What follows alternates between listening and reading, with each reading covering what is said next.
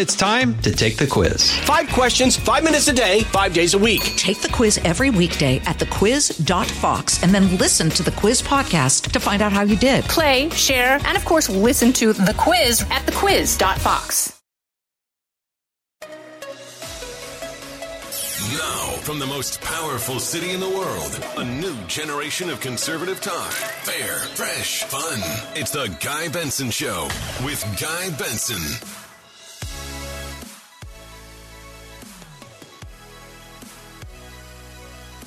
It is Monday, March 6th, 2023.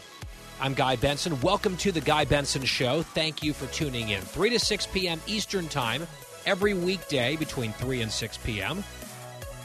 And we are just so happy, it's Eastern Time, of course, to have you all along during those hours. Or if you can't listen to the entire show as we air, well, we have a podcast as an option as well. It is free. It is on demand. GuyBensonShow.com. GuyBenson show.com. You can follow us on social media at Guy Benson Show on Twitter and Instagram. You can follow me on those platforms personally at Guy P. Benson. I'm the political editor at townhall.com, Fox News contributor, and of course, behind this microphone, weekdays, as I mentioned. Here's the lineup today on the program. Later this hour, Katie Pavlich will be here. Always look forward to chatting with my friend. She will be joining us just about half an hour from now. U.S. Senator Deb Fischer, Republican of Nebraska, making her debut on the show next hour. Looking forward to that. And in our final hour, Josh Kraushaar will be here talking presidential politics, among other things. And that's what I want to open with in just a moment. I also just want to tease later on in the show, there's a story that I read over the weekend about COVID restrictions and power dynamics at elite institutions. And this is basically the whistle being blown and sort of the seedy underbelly of an experience being exposed. It happened at one of the most elite law schools in the country. And I was just blown away reading the story. It shouldn't shock and surprise me given what we've all lived through and what we've all experienced. In fact, I was just at a thing in D.C. earlier where they are still requiring masks. And I walked in and they looked at me like I was crazy, like there was a panic. Uh-oh, someone here does not have a mask. Sir, that cannot happen. Like there are still some people addicted to this stuff. But I think the tyranny, and I don't use that word lightly, the tyranny of what we saw in certain quarters when it came to COVID and mandates and requirements and lording power over people and crushing any sort of dissent, it's something that I'm not willing to just sort of turn the page on just yet. Even though it's in the rearview mirror, it's not that far back in the distance. And I fear that some of the worst people, they would do it all again. Like they got off on this stuff. It cannot happen again. Which is why some of these examples remain, in my book, relevant right now, today. So I'll fill you in on those details. I read this piece, yes, like on the plane, and was just shaking my head. So we'll share with you those details coming up, probably in the next hours when we'll get to it.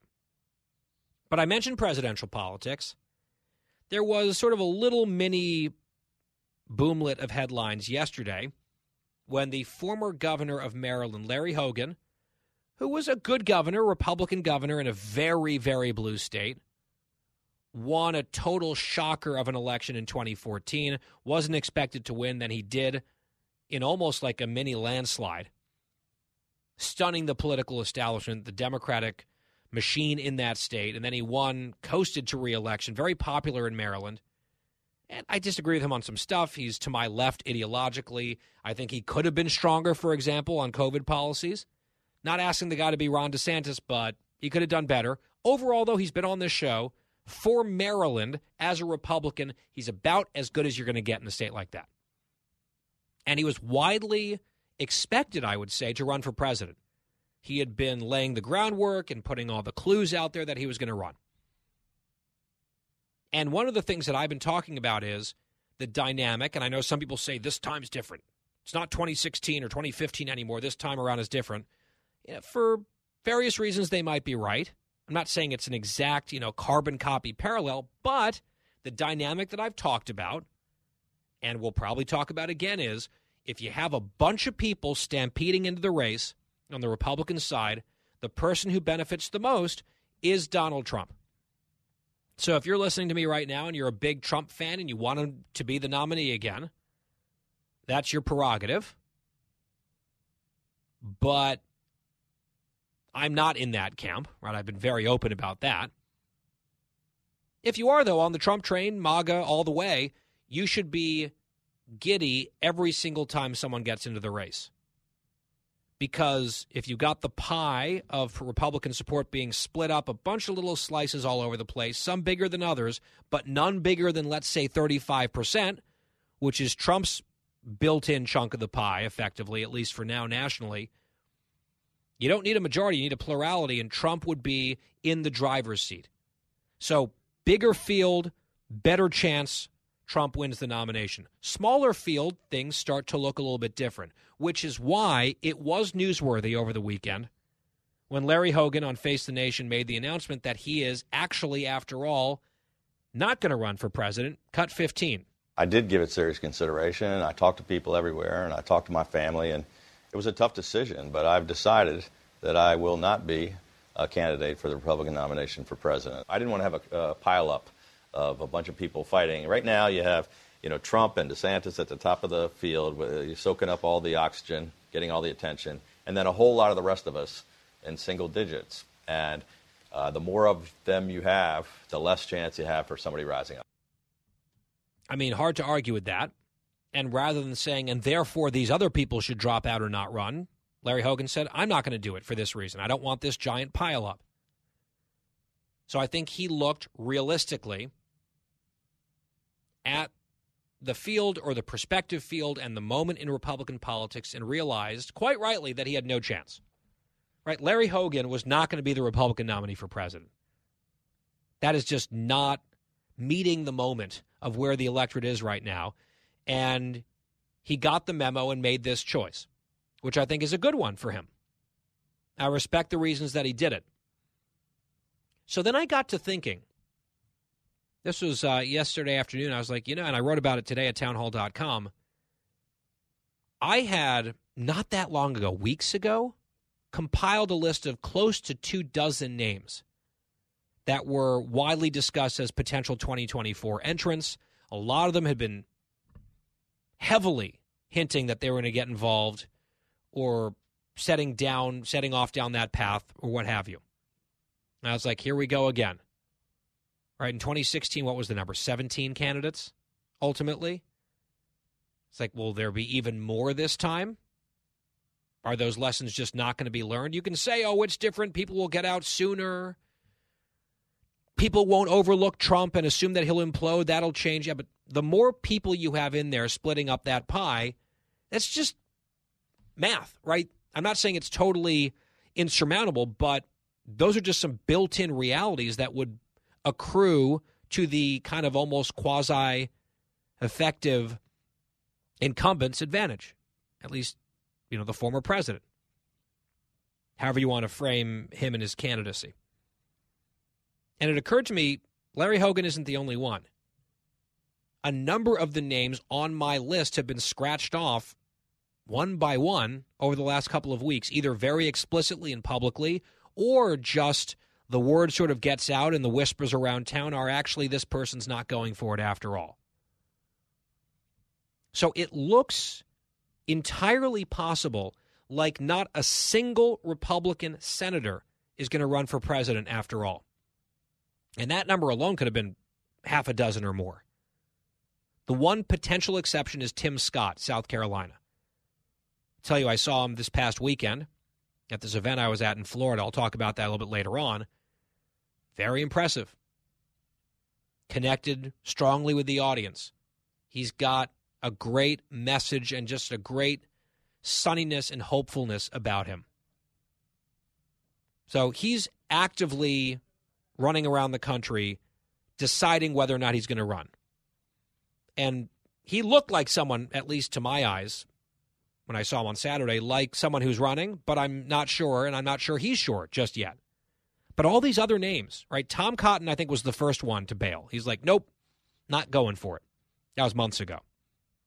Republican senator from Arkansas. Josh Hawley, Missouri, recently said, I'm out. Rand Paul, who is kind of becoming something of a perennial candidate, he and his dad, the Paul name, he's not going for it. Ted Cruz. Now, what some of these guys have in common is they're up for re-election.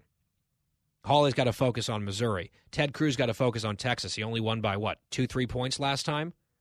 He's probably the number one Democratic target in a brutal map for the Democrats in 24, but Ted Cruz not running for president.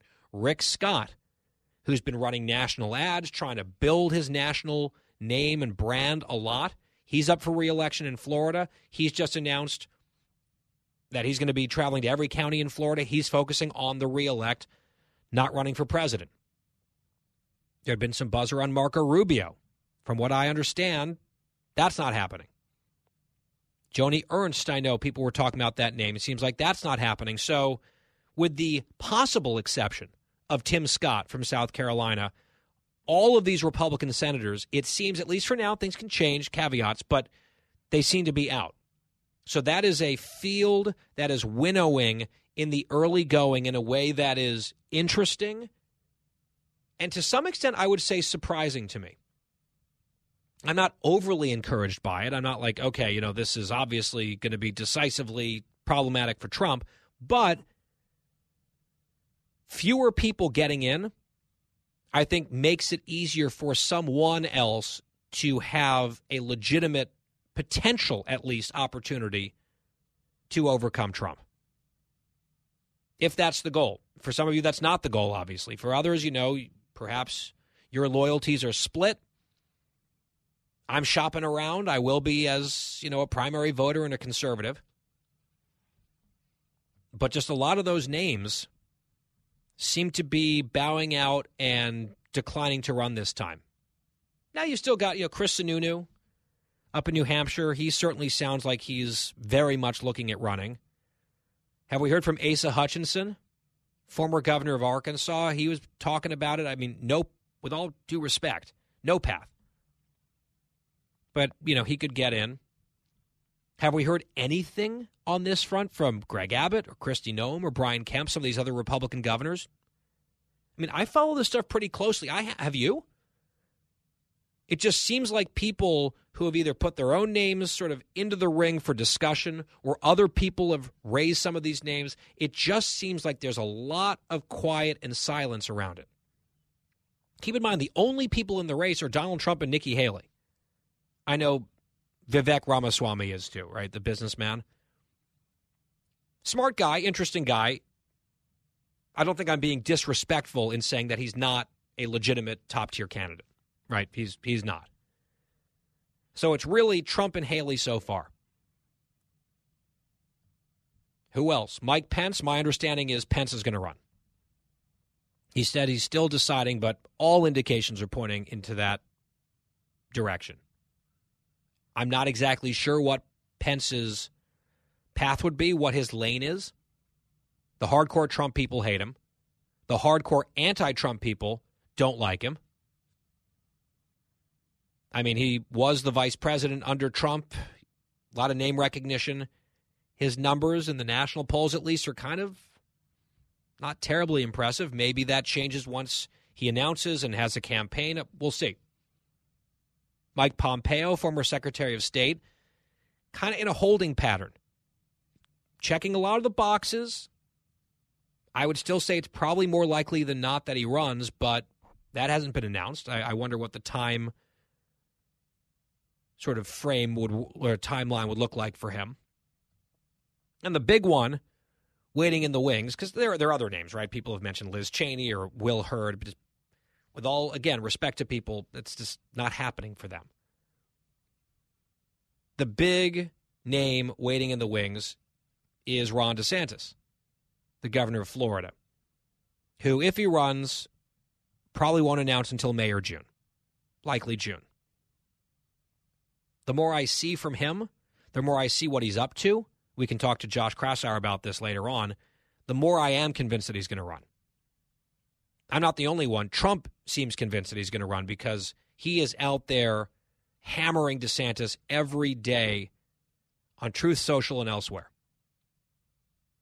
There was a story about how Trump is now test driving additional nicknames for DeSantis beyond Ron DeSanctimonious and Ron DeSanctus, which is another one. Apparently, Shutdown Ron wasn't going to work. Meatball is one we've heard, and then Tiny D is another one that we just found out about. That's very subtle. So, in my mind, a few months ago, the list was, I should have mentioned Chris Christie, who seems just, eager to get in and be an attack dog against Trump. He seems like he wants to run. A name like Glenn Youngkin has come up, by the way, in Virginia, governor of Virginia. We talked about some of his very good polling numbers last week. My understanding, what I've been hearing, is Youngkin is leaning away from 2024 at this point. So all of a sudden, that long list of 24 names seems to be contracting and shrinking pretty dramatically. And maybe even a few weeks ago, I'd have put the over-under number at 15 candidates. I'm now thinking more like 10. And it might not be crazy even initially to pick the under on 10. Things can change.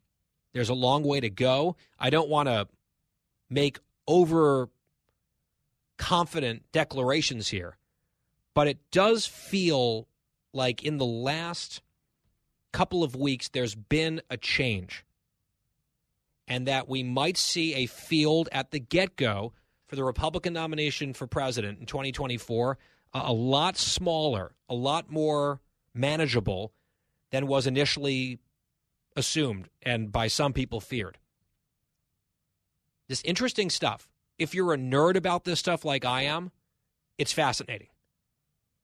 And if you're not, you're probably like, all right, Guy, take a break. We can get to the next topic after the break. So you're in luck because we have to take that break right now. But I wanted to bring you that, and I'll run some of it past Josh K later on. I'm late. Let's take the break. Just getting started. Brand new week on The Guy Benson Show. Stay with us. Fresh conservative talk. Guy Benson Show. From the Fox News Podcasts Network. Subscribe and listen to the Trey Gowdy Podcast. Former federal prosecutor and 4-term U.S. Congressman from South Carolina brings you a one-of-a-kind podcast. Subscribe and listen now by going to foxnewspodcasts.com.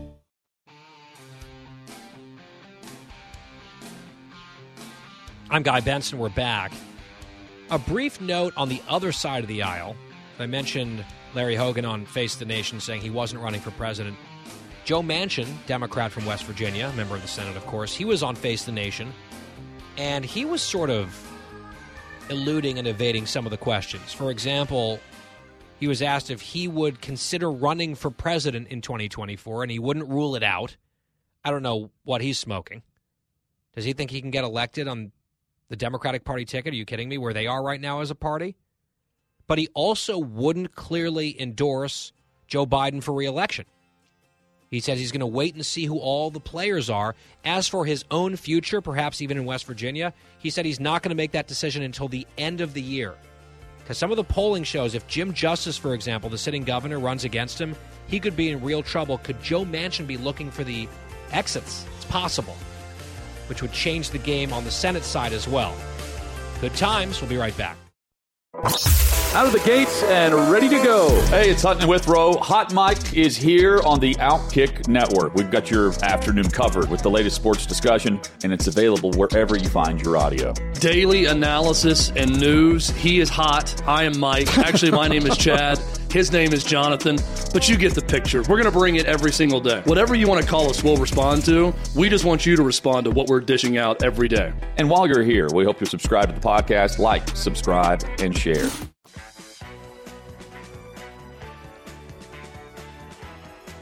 You're listening to a new generation of talk. Guy Benson. Welcome back to The Guy Benson Show, GuyBensonShow.com. That's our online home. Podcast is free every day. With us now is Katie Pavlich, editor at townhall.com, my colleague there, and a Fox News contributor, my colleague here. Katie, always great to have you. Great to be here. Thank you, guys. Happy Monday. Happy Monday to you. I want to read to you from a New York Post piece written by Miranda Devine involving Dr. Anthony Fauci. And I saw House Republicans had put this out on social media as well. New emails uncovered by House Republicans probing the COVID-19 pandemic reveal the deceptive nature of Dr. Anthony Fauci. This is the Post story. They show that he, Fauci, prompted or commissioned and had final approval on a scientific paper written specifically in February 2020 to disprove the theory that the virus leaked from a lab in Wuhan, China. 8 weeks later, Fauci stood at a White House press conference alongside President Trump and cited that paper as evidence that the lab leak theory was implausible while pretending it had nothing to do with him and that he did not know the authors. And they quote him, citing the study that he, I guess, had been somewhat heavily involved in, and saying the paper will be available. I don't have the authors right now, but we'll make it available to you, not revealing the extent to which he was involved. The paper was titled The Proximal Origin of SARS-CoV-2 and was sent to Fauci for editing in draft form and then again for final approval before it was published in Nature Medicine on February 17, 2020. It was written 4 days after Fauci and his NIH boss, Dr. Francis Collins, held a call with the four authors to discuss reports that COVID-19 may have leaked from the Wuhan lab. House Oversight Subcommittee published emails Sunday in which the paper's co-author, Dr. Christian Andersen, admits Fauci prompted him to write the paper with the goal of disproving the lab leak theory. So I'm sure, Katie, that Fauci will have some sort of slippery bureaucratic explanation for this. But it does at least look, again, weird and bad for him to have been, in my mind, strangely invested in knocking down the lab leak theory in the early days, and he was getting thanked for that by Peter Daszak, who was literally invested in that theory going away, and then behind the scenes was effectively commissioning a study that set out to disprove the lab leak theory and then was citing that study publicly as if he had nothing to do with it. I'm not an expert on the ethics of scientific journals and research, but this at least raises some questions about what Fauci was up to, what he was revealing, and sort of his role in some of this stuff. Well, the big question is why he would be so desperate to quash the lab leak theory. And when you look at these emails and emails that have been out previously about his interactions on this topic, it's not that he called for an investigation to look into it. There was an investigation, and there was all the scientific evidence that proved it wasn't from the lab. I mean, he was told in emails from January of 2020, that this looked abnormal, that it looked like it had been engineered, and yet he, in these subsequent emails, was saying that we need to go after and essentially destroy the careers of any scientists who dare to question and bring this to the surface. And the question is why? Well, because Anthony Fauci did have an interest in not being held accountable for this pandemic, given that the NIH was giving grants to the Wuhan Institute of Virology, and they were conducting gain-of-function research, which I call Frankensteining of viruses research, making viruses more virulent to make it more deadly for humans. This type of research was actually banned by the Obama administration because it was so deadly, and yet the NIH was still funding it in places overseas. So his interest in this was not being complicit in creating a pandemic. And this is why you saw these very intense back and forths between Senator Rand Paul and Dr. Fauci repeatedly about NIH grant funding going to Wuhan and going to this type of research. And if you'll remember, Josh Rogin from the Washington Post, who was one of the very few mainstream journalists who was willing to look into this and not just to take it as a Trump talking point, as we saw so much of, reminded everybody that scientists who wanted to get funding for their projects had to go through Anthony Fauci. So if you want to get funding for your project, you have to kiss the ring, you have to say what you're supposed to, and therefore it was very difficult for the scientific community even to get to the bottom of what actually happened for fear of retribution in their own fields. And that's exactly what we saw. Yeah, there was money involved here. I mentioned Peter Daszak and his organization. They were, millions of dollars indebted to Fauci and that gravy train that was running through NIH. And obviously, if there was a, world-ruining pandemic that was escaping from one of these labs, that could affect, all of their research and their funding and all of that, which is why there was that private email from Daszak to Fauci thanking Fauci profusely for knocking down the lab leak theory, even though it was entirely plausible and viable from the beginning. I've made the point many times, I'll make it again. If it were a naturally occurring virus, the Chinese government would have every reason to provide every shred of evidence confirming that, because then it wouldn't be their fault, right? It would be this unfortunate freak of nature that happened, and they would want that evidence out there. And yet the evidence has never arrived because you might conclude it doesn't exist, and the Chinese government went out of their way to block any serious inquiry into this. Even the WHO investigation was, 60 Minutes did a report about how they covered stuff up, destroyed evidence, wouldn't give unfettered access. It would make sense, it would follow that the CCP would do that sort of thing if they were embarrassed about what a true investigation might turn up. They had no reason to be embarrassed by something that had occurred naturally. They'd have a big reason to be embarrassed and humiliated and feel like they were geopolitically vulnerable if this had been engineered in one of their labs and accidentally had escaped and they were involved in this big cover-up. I mean, I don't think it's a huge leap to come to the conclusion, which is why a lot of people did, that the lab leak theory was at least very plausible, more so than ever, and yet Fauci is still kind of hedging and saying the jury's out and you never really know and we don't have a real answer. Part of the reason, Katie, we don't have a real answer is because the Chinese made sure we wouldn't get an answer. They destroyed the evidence. Well, and it didn't just stop with these internal email discussions inside of the NIH and the federal government. It went all the way to Facebook. And on March 15th, 2020, Mark Zuckerberg wrote a letter to Anthony Fauci saying, thanks for your leadership, everything you're doing. If there's anything that I can do to get, quote, authoritative information out to the masses, let me know. Fauci follows up and says, yeah, I'd love to work with you.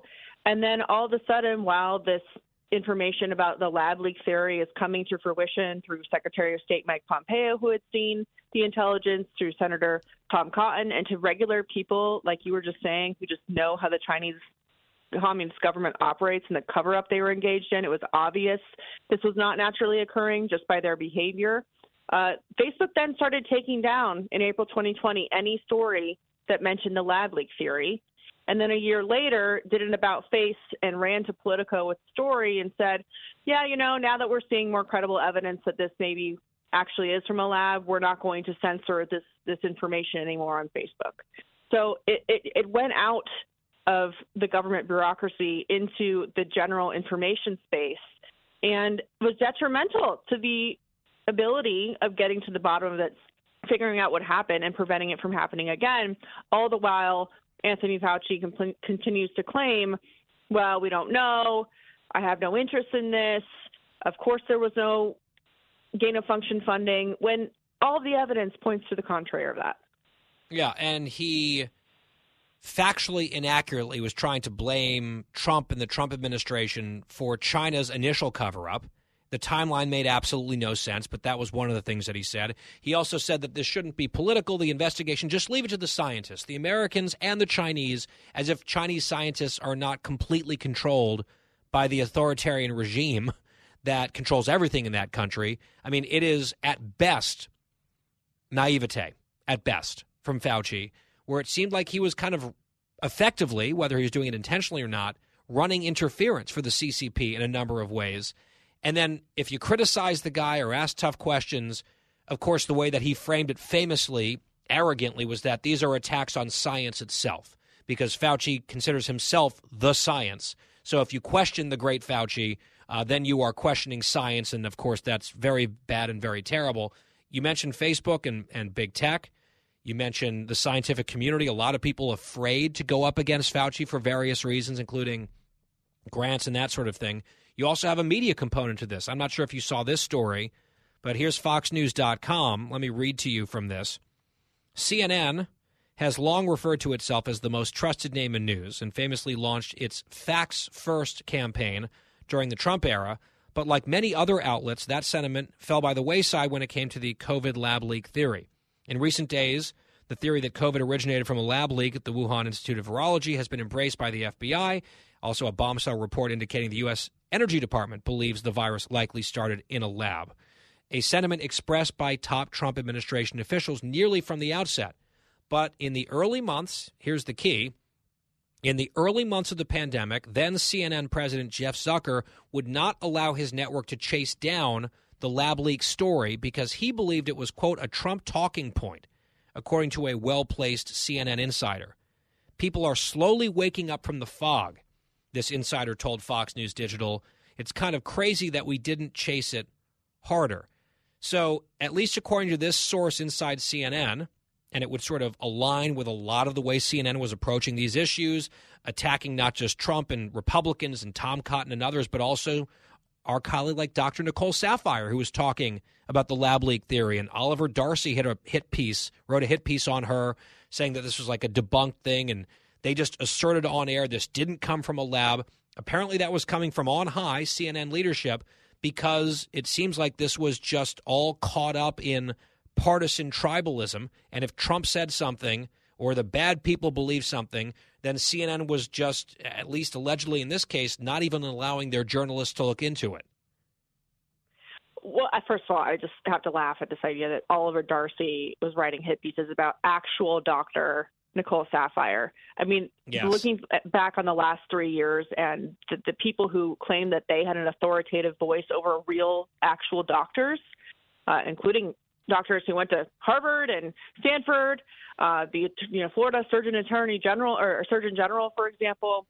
Just amazing how they were taken at face value as the experts while they attacked the real experts who simply were asking for inquiries into some of the information they were seeing. But as a news network, CNN maybe would think about looking at the way that China was treating the reporters in country, kicking out the Wall Street Journal, kicking out Reuters, because they didn't want anybody looking into the lab leak theory, and saying, wow, as a news network, it's very odd that they're not allowing reporters in to do their own independent assessment of what happened. And I think this is why you're seeing CNN in the pathetic place that it is, because they decided to just go against everything that the Trump administration did rather than following some of the facts and reporting the news. It's really kind of pathetic the way that they've gone down in flames. Speaking of CNN, I had to chuckle at this headline. I saw it over the weekend. This is a CNN.com story. Pete Buttigieg starts to rethink how he does his job in wake of Ohio train disaster. And just the framing of that, Buttigieg starts to rethink how he does his job. I guess I'm glad he's coming around to the rethink. Seems like a rethink is probably needed. But it almost makes, the framing of this almost makes it seem like Buttigieg is just kind of a victim of events around him, and he just has to reconceptualize his approach. I don't think you need any sort of extra incredible insight to say, oh, here's a big disaster in my portfolio as a cabinet secretary. I shouldn't wait a week and a half to say something about it, and I shouldn't wait 3 weeks to get basically shamed and bullied into showing up and wearing a hard hat and goggles for one day and all of a sudden pretend that I care about this. I mean, you shouldn't have to start a rethink over stuff like that. My question is, why? What did he think this job was going to be?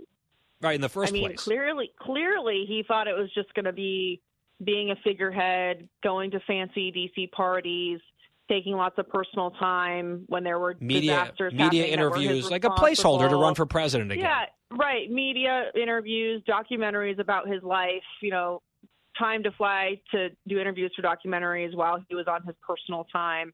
He didn't really think there was actual work to do when it came to real transportation and train derailings. I mean, if he really were up for the job, he would have entered the office understanding this is an issue and that he needed to improve it and how to deal with it. And yet he's stepping back and thinking, oh, well, I guess I have to actually show up and do some work here. I mean, it just is a joke. It's like, what did he think he was going to have to do when he was appointed to this position? Nothing?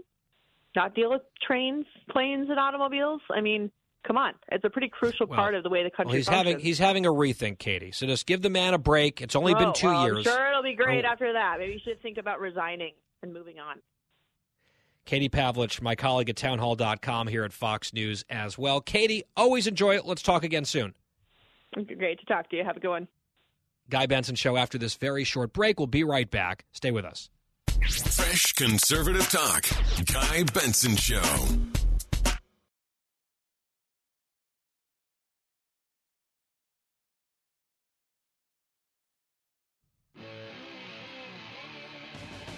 We continue here on the Guy Benson Show on this Monday.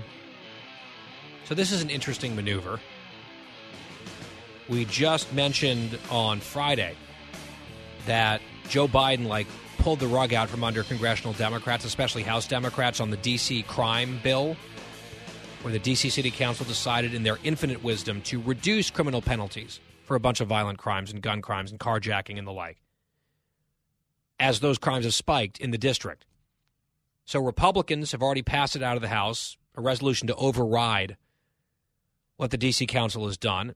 And then Biden, I guess, was looking at the political dynamics. He's like, actually, I will sign a bill to override the D.C. Council on this one. But I'm still in favor of home rule and statehood, which is, I think, totally contradictory. And they just saw the writing on the wall. They saw Senate Democrats who wanted to vote for this thing for their own political reasons.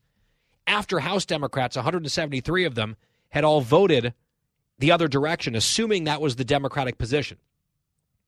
Right? They were just voluntarily saluting what they guessed would be the White House position. They were wrong. So that was a big dust-up over the last couple of days in Democratic politics. Well, now the D.C. City Council is scrambling, trying to figure out what's going to happen, because imagine being one of these left-wing council members where your own party is about to undo a law that you've imposed in D.C. It's the opposite of home rule, where the Republicans have led this fight and they're about to win this fight, and your own party's president has felt cornered and is going to, side with the Republicans. What do? So what the D.C. Council chairman is saying is that he's just withdrawing the law, so they shouldn't have the vote anymore. Oh, no, the law is withdrawn, so never mind. Never mind with the voting. Now, Republicans are saying that's not a thing. It's already passed. They overrode the mayor's veto. It is law, and the vote in Congress must happen. And this is just a maneuver on something that's made up to try to save face and avoid a painful vote. The vote has to happen anyway. Get everyone on the record. D.C. Council did it to themselves, and 173 House Democrats have a lot to answer for. Another hour coming up. Guy Benson Show. Live from the most powerful city in the world, unconventional talk from a fresh, unconventional conservative. Guy Benson Show.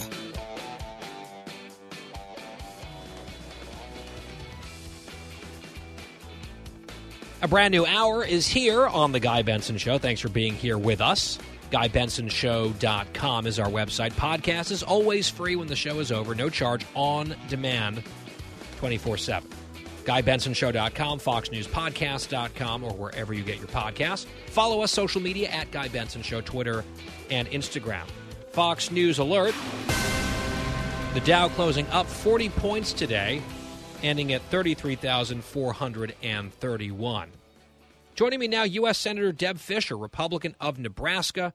She serves on the Armed Services, Appropriations, Commerce, Agriculture, and Rules Committees, so she's very busy. First time on the program, so welcome, Senator. Great to have you. It's good to be here, Guy. Thanks for the invite. You bet. I want to talk about your recent trip to the southern border, what you saw down there, who you went with, and what some of your takeaways are. I'd imagine you sometimes get asked about this back home by constituents. What did you glean from that trip that might be new, at least to your eyes? Well, first, let me give you some of the top-line numbers that I think really show how bad the problem is. For the total encounters this fiscal year, it's already shot up to 770,000. And just in 1 month, in December, it was over 251,000. You know, hearing the numbers, I didn't think was enough. I think it's important that people get down to the border and see what's going on. Sure, we can talk about numbers, but when you're down there and you're talking to the border agents, you see the wall that's been built. You see the illegal migrants in their holding areas, processing centers. It really brings home what a crisis this is. So, by the way, just to jump in, Senator, I just want to underscore something. When you went down there, you saw migrants, because I recall when President Biden went down there to check the box, he didn't see a single migrant. Right. And that's unbelievable. I mean, it's really unbelievable. It's frustrating that to say you're at the border and not go to the border itself. We got there. It was close to midnight. The Border Patrol took us out. We made stops at about 3 places along the wall. At 2 of those places, they had some migrants who they were just beginning to process, who they had picked up. We had a chance to ask them a couple questions, where they were from, mostly from Colombia, the people that we saw. A lot of single men. We did see a couple families. We saw a 6-month-old baby. And for the president and the vice president, our border czar, not to see that in person, it's really inexcusable. Because you have to almost go out of your way, right? Like, I was down there at the border on a reporting trip and did this show from the border last year. You were just there. I don't think it's an exaggeration to say if you have interest in seeing what's happening down there, you almost have to go out of your way to not see migrants. But that's exactly what the president was presented. Correct. We had some great briefings with the Border Patrol, with Customs and Border Protection, with the Texas Department of Public Safety. It was very informative. But what really brought it home after you had all these briefings, you hear all the numbers, was going to the border wall, was getting on a boat and going up and down the Rio Grande River. We were even on horseback to go through the brush on our side of the river to be able to see through this thick brush how when the migrants cross the river, get out of the river, the paths that they go on. We went to a stash house right after it had been raided, where migrants go to these homes. And this was in a nice suburban area. To see this stash house where a weapon was found, they had picked up a smuggler and just one illegal migrant at that place. But until you see it, I just don't think you can have that understanding. And as a president, you really can't speak with any authority until you are able to look these border agents in the eye and listen to what they need.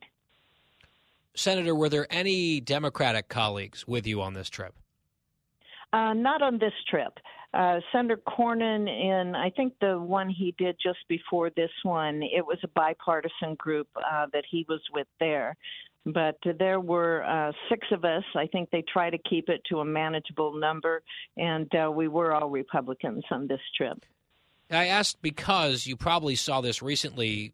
Some of your colleagues on the House side held a field hearing in Tucson, Arizona on these issues, and the Democrats on the committee just boycotted it. They didn't show up at all.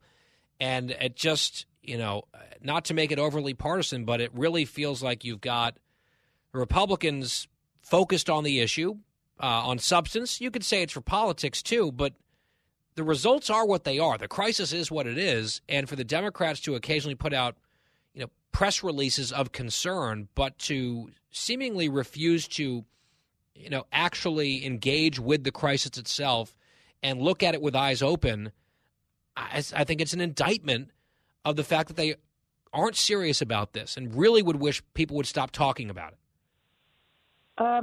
That's probably a fair assessment, Guy. The president and most of my colleagues, they don't even acknowledge that there's a crisis.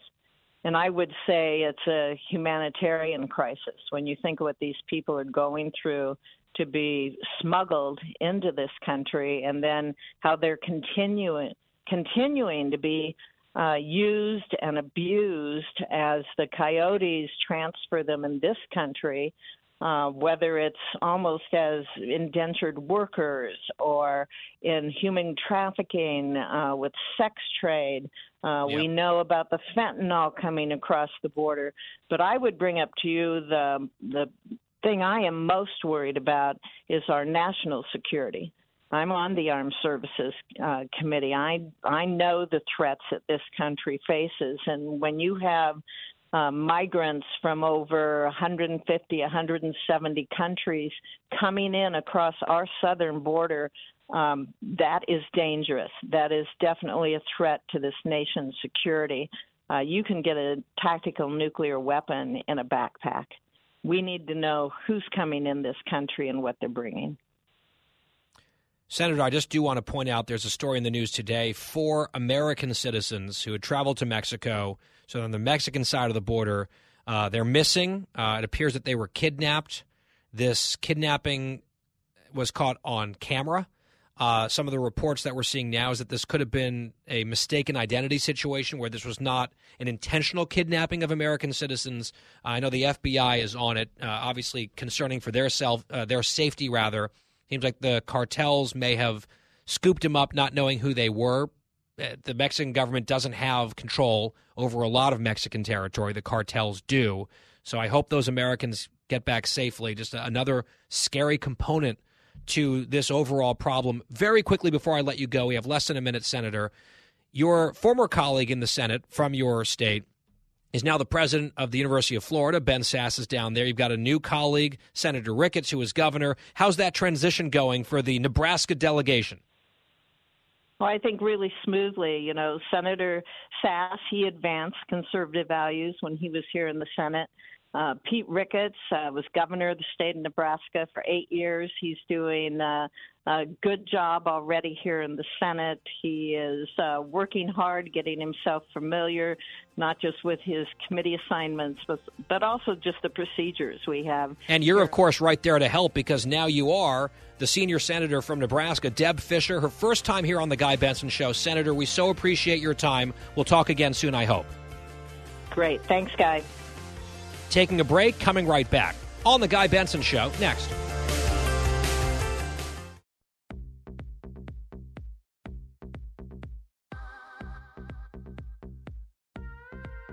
I'm Guy Benson. Welcome back.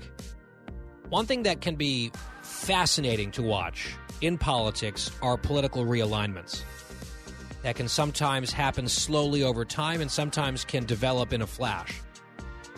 There's a story in the New York Times by David Leonhardt.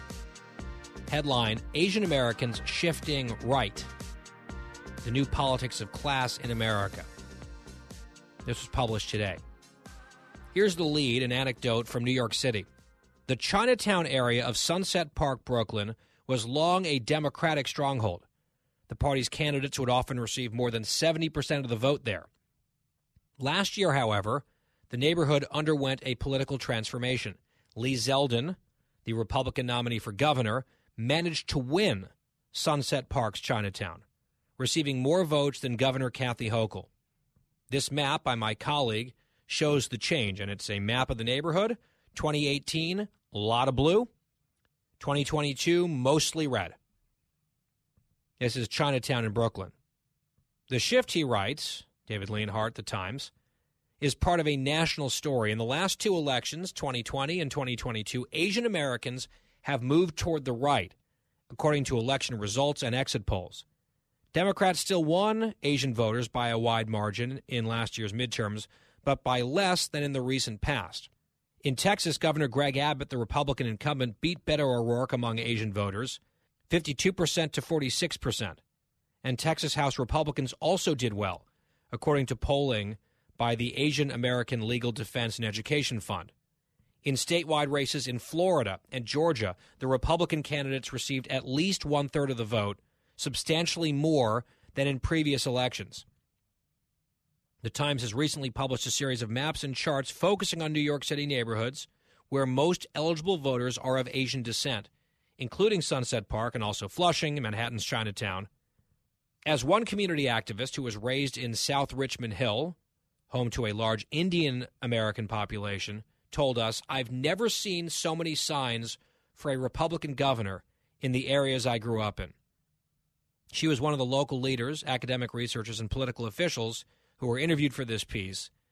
And some of the points, they say in the Times, came up repeatedly. First of all, Republican campaigns have recently increased their outreach to Asian voters, while Democratic candidates have grown complacent. That sounds familiar, not just involving Asian American voters, but other groups as well. The Democrats and their coalition in the left, they really believe like they own a lot of voters. Unless basically you're a white, cisgendered, straight man, they feel like they should own you. They get very angry with you if you don't go along with that program, but a lot of the time they don't bother to actually make the argument to you anymore. They just feel like it's their birthright. The Democratic Party owns you and your vote, and that hasn't been working out for them necessarily all over the place. And some of that has to do, as we just heard there, with the GOP actually rolling up its collective sleeves and reaching out to some of these folks. All right, so Democrats took places for granted. So did Republicans, saying, oh, it's a waste of our time and resources. And I think what we've seen is that's not true. You show up, you present your argument, you reach out, and you try to persuade people and win their votes and ask for that support. And it's paying dividends among Asian American communities. Another bullet point that comes up over and over again on this phenomenon, education issues hurt Democrats. Asian voters have been unhappy with proposals to change the rules for magnet high schools like Stuyvesant High School that admit children based on test scores. Many students at those schools come from lower-income Asian families. Yeah, they see the government, led by woke people, discriminating against Asians explicitly. For lack of a better term, the wokeness is, and the equity push is actively hurting Asians. Hardworking, blue-collar Asian families. And these families who value education and upward mobility and the American dream very highly, they look around and they're noticing. And they see who is launching the attack on education, who is undermining the value of education and what true education actually means, in favor of some sort of giant ideological project, and who's trying to hold the line and stop this insanity from getting implemented. And Republicans, unsurprisingly, are benefiting because these parents aren't on board for this kind of stuff. I think you could add Virginia to the list. Glenn Youngkin worked hard to win Asian votes. Some, like Far East Asian communities, subcontinent Indian communities, and Asian communities. He did quite well compared to previous Republicans. And then another bullet point, perhaps most important, the Republicans' anti-crime message resonated, following increases in both citywide crime and anti-Asian violence. Yeah, and a lot of the anti-Asian violence was committed not by white supremacists, we'll put it that way, and so Democrats just didn't want to talk about it. They would chant slogans and hold signs about Asian hate, but wouldn't actually deal with the problem, wouldn't get tough on crime, wouldn't be honest about who was committing the crimes, because it didn't really fit with the narrative of intersectionality. And I know it seems weird, but guess what? Asian Americans, like everyone else, they want to be safe in their homes and their neighborhoods. And the Democrats have not been delivering. The Republicans are talking about those issues, including crime, and it made a huge difference in places like New York. Asian Americans are politically diverse. The most heavily Democratic groups are Indians, Pakistanis, Bangladeshi, and Arabs. The least Democratic group is Vietnamese Americans, followed by Korean, Cambodian, and Filipinos. And you're just seeing a bit of a shift across the board rightward. And it's not some sort of manipulation. It's not Republicans coming in and lying to people and scaring them. It's Democrats who don't care to tell the truth about the actual issues facing voters and who believe that they are just entitled to these people's votes. And then other people looking around, seeing what is happening in their lived experience, in their neighborhoods, in their schools, in their communities, and saying, well, actually, one of these parties is resonating right now. The other party is off in some sort of fantasy land. And thus, another group of people of color, although sometimes Asians aren't considered people of color for political reasons by these exact same activists, which probably annoys them on top of everything else, they are saying, actually, we are not ball and chain connected to the Democratic Party or their coalition. So, I mean, Republicans continue to lean in on education and on crime, on basic sanity, and show up. The Democrats aren't going to take everyone for granted much longer. They're going to, out of political expediency and survival, they're going to step their game up. Republicans have to commit to this. Because like Hispanics, this is another group that's up for grabs and could be reshaping the political map for cycles and years, if not decades to come. Very interesting piece in the Times today. Now, since we're talking about woke excess and some of the totally bananas stuff that the activist ruling class on the left has thrust on our society recently, let's talk again about COVID. A little vignette, a story from 2021 that's just finally being fully told at one of the most elite schools in the country. It just blew my mind that this happened. We will read you those details as soon as we come back. You want to hear this on The Guy Benson Show.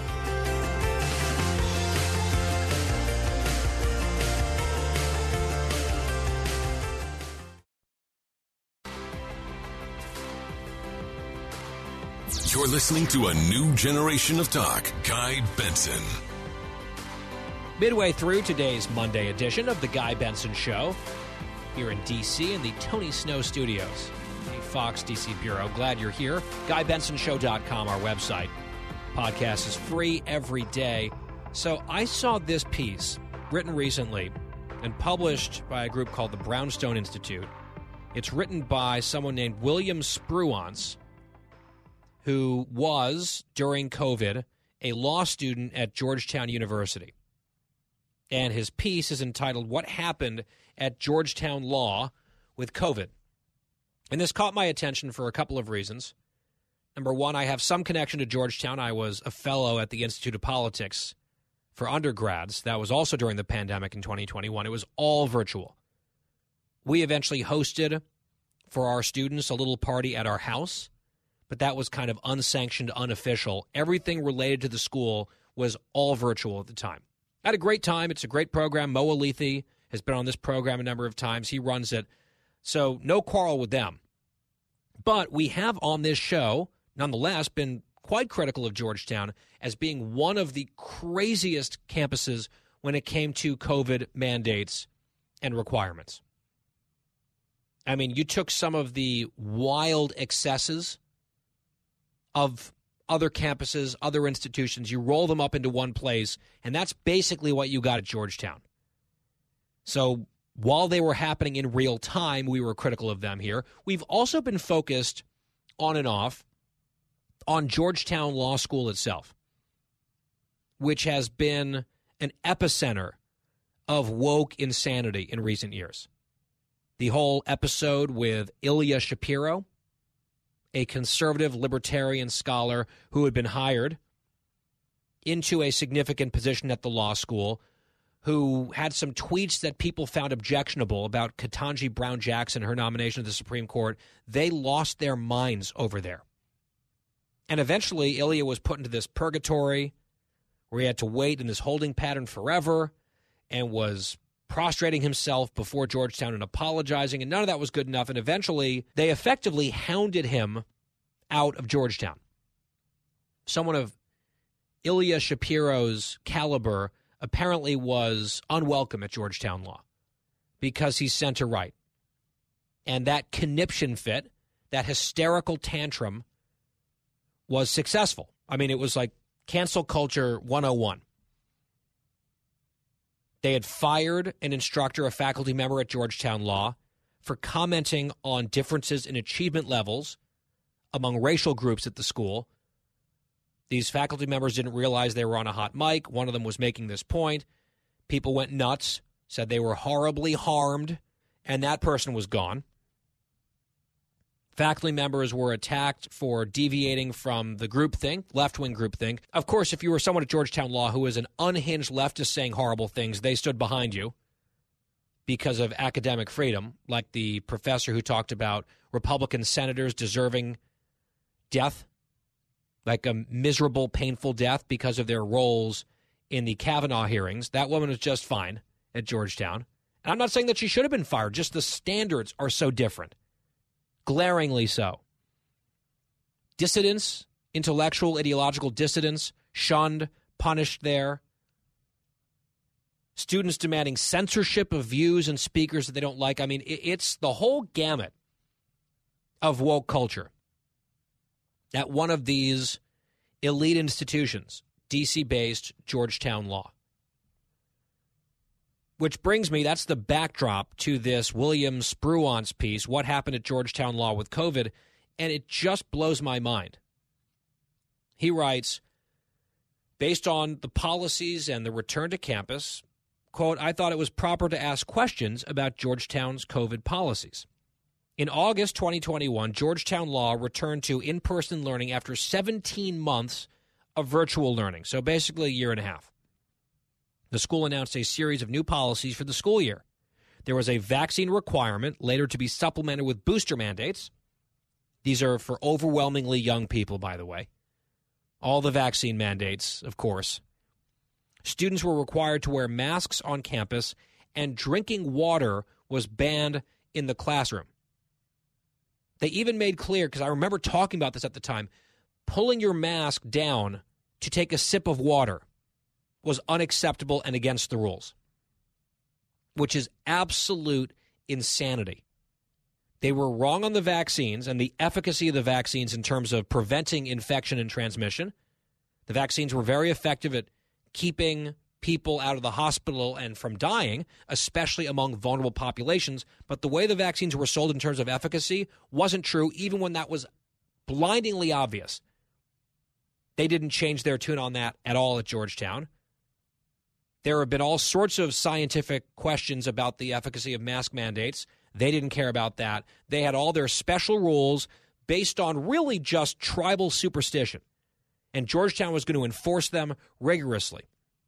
In fact, as this Georgetown law student writes, the dean, Bill Traynor, announced a new anonymous hotline called Law Compliance for community members to report dissidents who dared to quench their thirst or free their vaccinated nostrils. So if you were a law student or someone connected to Georgetown Law and you saw someone pull their mask down for a little bit in an unsanctioned way, for example, to hydrate, you could call the anonymous hotline and rat them out. Healthy stuff. Meanwhile, the story explains, faculty members were exempt from the requirement, though the school never explained what factors caused their heightened powers of immunity. I mean, again, this was not about science at all. It hadn't been about science for quite some time. Shortly thereafter, this young man writes, I received a notification from Law Compliance that I had been identified as non-compliant for letting a mask fall beneath my nose. I had a meeting with the Dean of Students, Mitch Balin, to discuss my insubordination. I tried to voice my concerns about the irrationality of the school's policies. He had no answers to my simple questions, but assured me that he understood my frustration. Then he encouraged me to get involved in the conversation, telling me that there was a student bar association meeting set to take place the following week. I arrived at the meeting with curiosity. I had no interest in banging my fist and causing a commotion. I just wanted to know the reasoning, the rational basis that law schools so often discuss behind our school's policies. There were 4 simple questions. So he gets up at this meeting to ask these questions. After a year and a half of virtual learning, he was curious.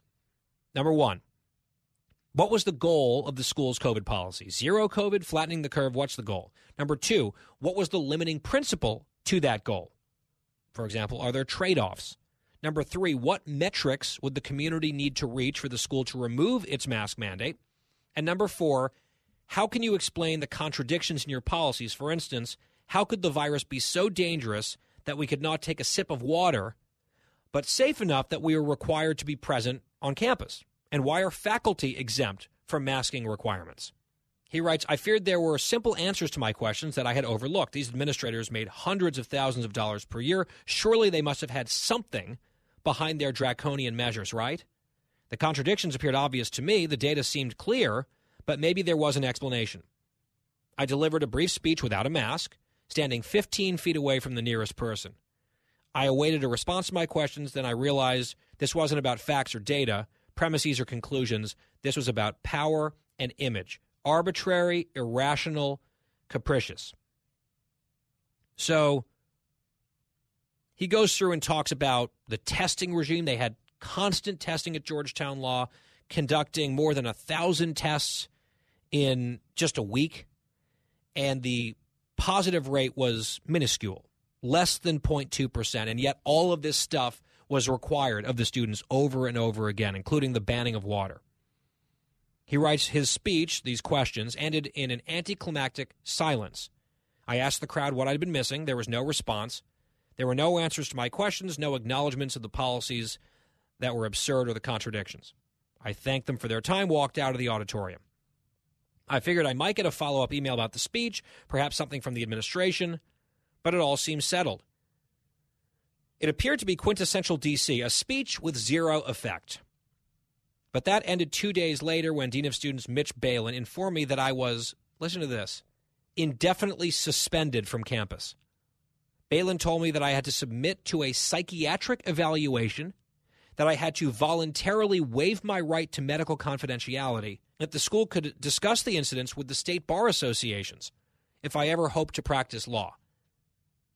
So this guy gets ratted out on the, report line, the hotline, Stasi style.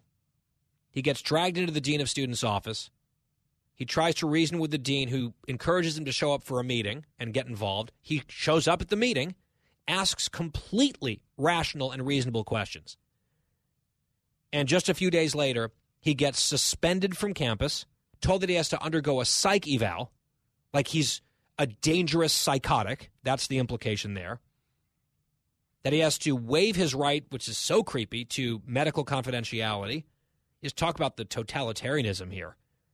And then this obvious threat to future employment. Like, we're going to discuss this with state bar associations, which lean very, very left, by the way. Like, good luck being able to practice law if we get involved this way. Dean Balin, going back to the story, told me I would have to attend hearings and provide written statements on why I had asked my questions in order to, quote, secure permission to return to campus. So he had to basically explain himself. Why would you ask these things? It should be obvious why he was asking the questions. To even have a chance to get back on campus, he had to go through all this rigmarole. Additionally, I had to provide, quote, a statement explaining why you no longer pose a risk to the community of defying that policy or otherwise creating risks of disruption and risks to public health. I mean, this is just demented. The disruption, by the way, he says, was asking questions, which happens to be the basis of law school. He writes, there was no challenging the blatant irrationality underpinning Balin's institutional discipline. Submission triumphed over logic, hierarchy over rationality, institutional power over individual inquiry. So then what happened? What happened next? The conclusion, with some blood-boiling twists and turns right after this. Don't go anywhere. Guy Benson will be right back.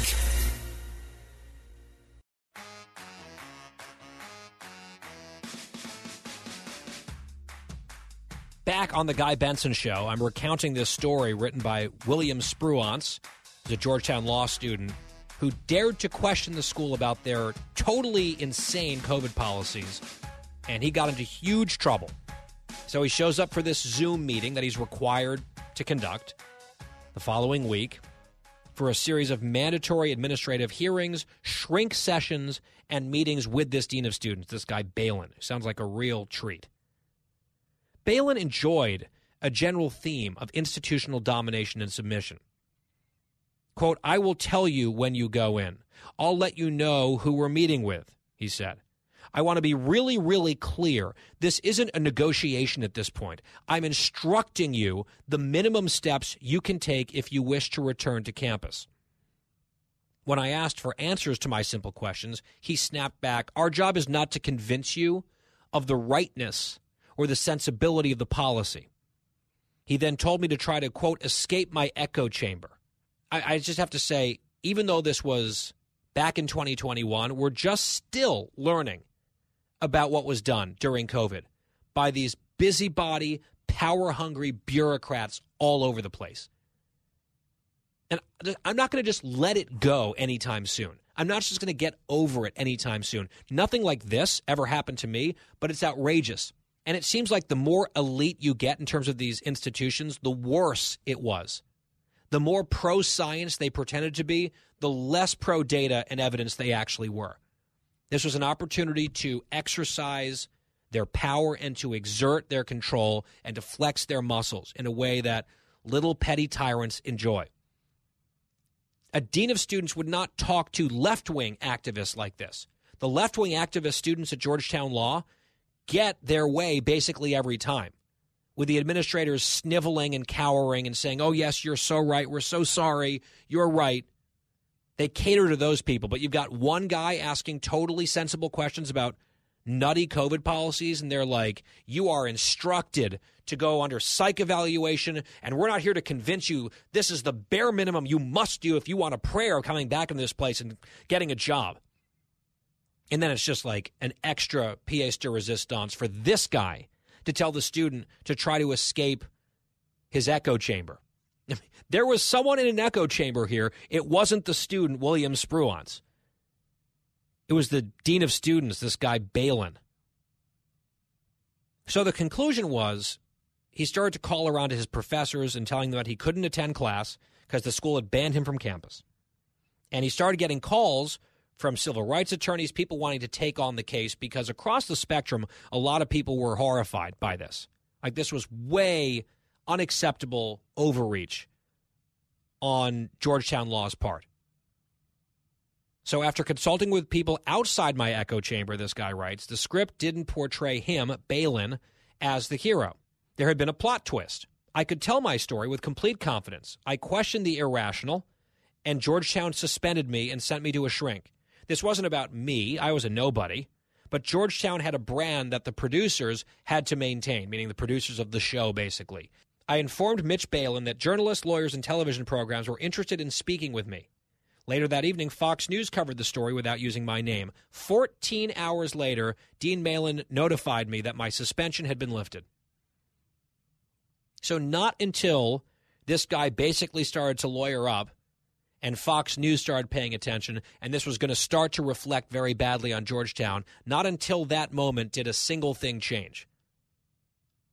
The iron fist of Georgetown Law was ready to crush this kid into submission.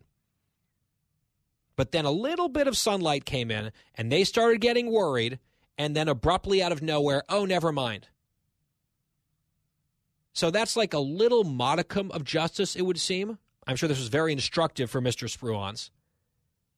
I wonder if there was any accountability for Dean Balin, the way that he behaved, based on the way Georgetown Law has conducted its business now for the last several years, even subsequent to this. It seems like all the bad incentives are still in place. William Spruance concludes his piece. The masks, the people, the script, it was all a production. Mitch Balin wasn't an educator. He was a low-level set manager concerned with power, not inquiry. Georgetown Law continues as an incubator for an unimpressive ruling class, teaching its pupils to nod along to the script. As they say, the show must go on. Not exactly a ringing endorsement of how America's ruling classes are being brought up these days, which is why we cover these stories, whether it's on COVID or something else. Excessive wokeness is absolutely destructive. And kudos to this guy for standing up to it and notching just a little tiny win against the Leviathan of Georgetown Law. Final hour of the Guy Benson Show coming up next. Back to electoral politics. Josh Kraushaar on some long-distance feuding and positioning between Donald Trump and Ron DeSantis. That happened over the weekend. We'll get his reaction, his analysis straight ahead.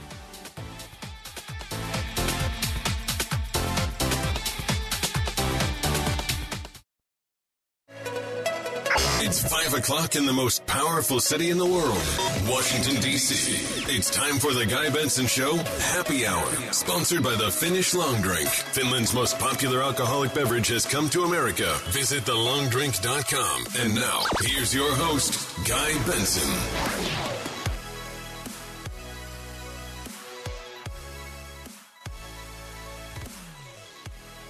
Happy hour on this Monday from Washington, D.C.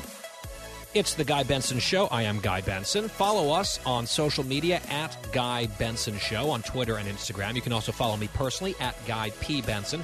Our website here at the program, GuyBensonShow.com. Podcast is free. Every day it's on demand, no charge. GuyBensonShow.com, FoxNewsPodcasts.com, or wherever you get your podcasts. This hour is sponsored by the Finnish Long Drink. Absolutely delicious. If you haven't tried it yet and you're an adult, 21 plus, you should check it out. TheLongDrink.com. You can find out where it's sold near you as they expand. You can also order online, TheLongDrink.com. Always drink responsibly. With us now is Josh Kraushaar, senior politics reporter at Axios. And in addition to his duties at Axios, starting at the end of this month, Josh is also going to become the new editor-in-chief at Jewish Insider. So, Josh, congrats on the additional extra gig, and welcome back to the show. Thanks, Guy. It's pretty exciting. Both be leading the great team at Jewish Insider at the end of the month, and continuing to put out the Sunday Sneak newsletter at Axios, and I'll be launching a column too at Jewish Insider, kind of along the lines of my old Against the Grain column back in the old days.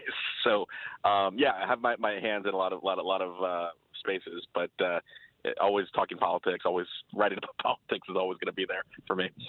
Perfect, and we love having you here. I want to start with CPAC. I was traveling this weekend.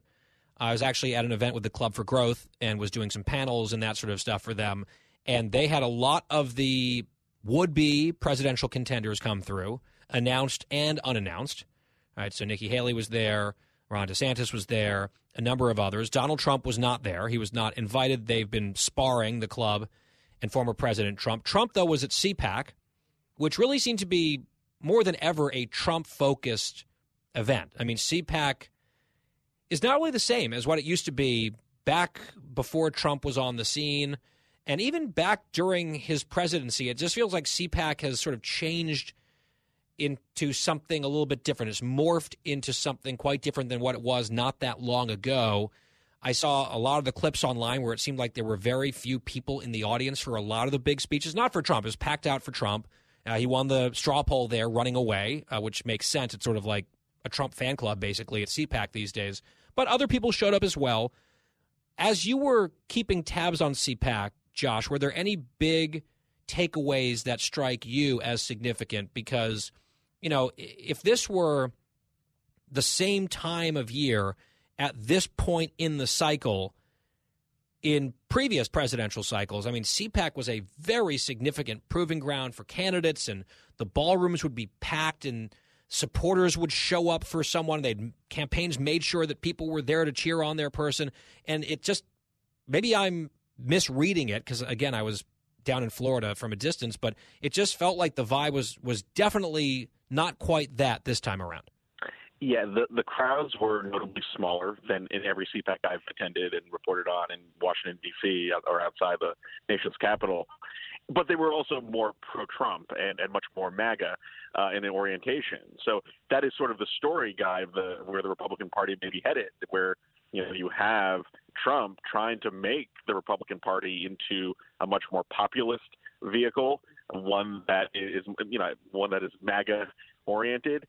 But it's a smaller, making it a smaller faction of both the electorate and the Republican Party. And when you heard Guy, he was talking about the Bush-era Republicans at CPAC. He was going by name after Paul Ryan and Jeb Bush and Karl Rove, I believe. It was a very, even by Trump standards, it was a speech that was trying to draw lines between the MAGA wing of the party and the more traditional conservative wing of the party. And look, that's going to be the battle in this 2024 primary. Trump certainly has found what he's running, his message he's running on, and he debuted it at CPAC. The question is, can the rest of the Republican field get on their feet, draw those same contrasts, and go after Trump like you would normally see in a typical presidential primary? What makes this race and what made the first, if you consider this as sort of the opening week of the campaign, where DeSantis is at the Reagan Library, he was at the Club for Growth Summit over the weekend, Trump at CPAC. What made it so distinctive is throwing punches at his rivals, as he always does. Yet everyone else in the field, or who could be in the field, has shied away from directly going after Trump. And that's not the way to win an election. If you're not willing to throw the contrast like Trump did over the weekend, it's going to be tough to get support or to grow support as this campaign is underway. Speaking of the rest of the field, I was mentioning some of this earlier. I wrote about it at townhall.com this morning. Over the weekend, Governor Larry Hogan of Maryland, former governor, a Republican, a moderate, he announced that he was not going to run for president. And that's not exactly earth-shattering news necessarily. He had, in my view, absolutely no path to the nomination. But he was widely considered to be someone who was going to run and represent sort of a different wing of the party. And what struck me, Josh, was it's not just Larry Hogan who's decided to take a pass. There's a bunch of others. I mean, there's a chance that 0 senators might run for president, which is extraordinary, because I could have listed even a few months ago, off the top of my head, at least half a dozen Senate Republicans who would be very eager or inclined to potentially run. And they're all bowing out, from Ted Cruz to Rick Scott to Josh Hawley to Tom Cotton to Rand Paul. There was, some questions about, Rubio or someone like Joni Ernst. Apparently that's not going to happen. Tim Scott is still testing the waters actively. He might end up being the only U.S. senator to jump into the Republican primary. And you're just, I guess, seeing a lot of the names, or at least a good number of the names that were on the laundry list of 20-plus people who were considered potential candidates, going in the direction of not throwing their hats into the ring. I know you and I talked about it weeks ago on this show, where I put the over-under at 12 in terms of people who would ultimately get in. And you took the under. I was a little bit surprised, but that's looking pretty smart these days, because some of those names that would have easily gotten you over 12 are saying, no thanks, not this time. That is at least one big difference between this point in this cycle, 2023, and what we were seeing with the cattle call that was really developing in 2015. I'm not saying that it's determinative or, this is any huge significance, but the narrower the field at the onset, the more different it will be from 2015 if you're looking to make some of those parallels. What are your thoughts there? Yeah, this is going to be a smaller field. It's going to be a different type of campaign than in 2016. It's a unique campaign where you have, how often do you have a former president running in a primary that is still going to be contested? Not very often. Look, I think what's keeping a lot of potential candidates on the sidelines is, number one, Ron DeSantis is kind of this elephant in the room. He's the Rorschach test for there are a lot of MAGA folks or people who are kind of closer to the Trump camp that like what they see out of Florida. But there's also a lot of donors and establishment figures, even Jeb Bush, who think Ron DeSantis is great. And you kind of pick and choose what you like in Ron DeSantis, as he's had a lot of success governing in Florida. But he's not in the race yet. He hasn't actually been a candidate. And there's a lot of concern, frankly, that he is, as a newcomer to national politics, may not have, may be tested in a way that he's never been tested in his political career before. And so you have this decision-making process by a lot of Republicans. They see Trump has got his base. He's got that 30% locked down. DeSantis is a formidable competitor, and they don't want to split the anti-Trump vote up. But at the same time, if DeSantis falters, if he doesn't live up to expectations, I think there's a desire to have someone else kind of try to fill that role. And it's just that's why this field is so undeveloped. It's why it's very volatile, this campaign, and why there is so much at stake, really. I mean, I think one thing we learned this week is that this isn't just your classic, battle between who's going to represent the party in the next election. It really is a battle for the soul of the Republican Party. And if you listen to Donald Trump's rhetoric, there's a lot more policy, a lot more substance in that CPAC speech than I'm used to hearing from the former president.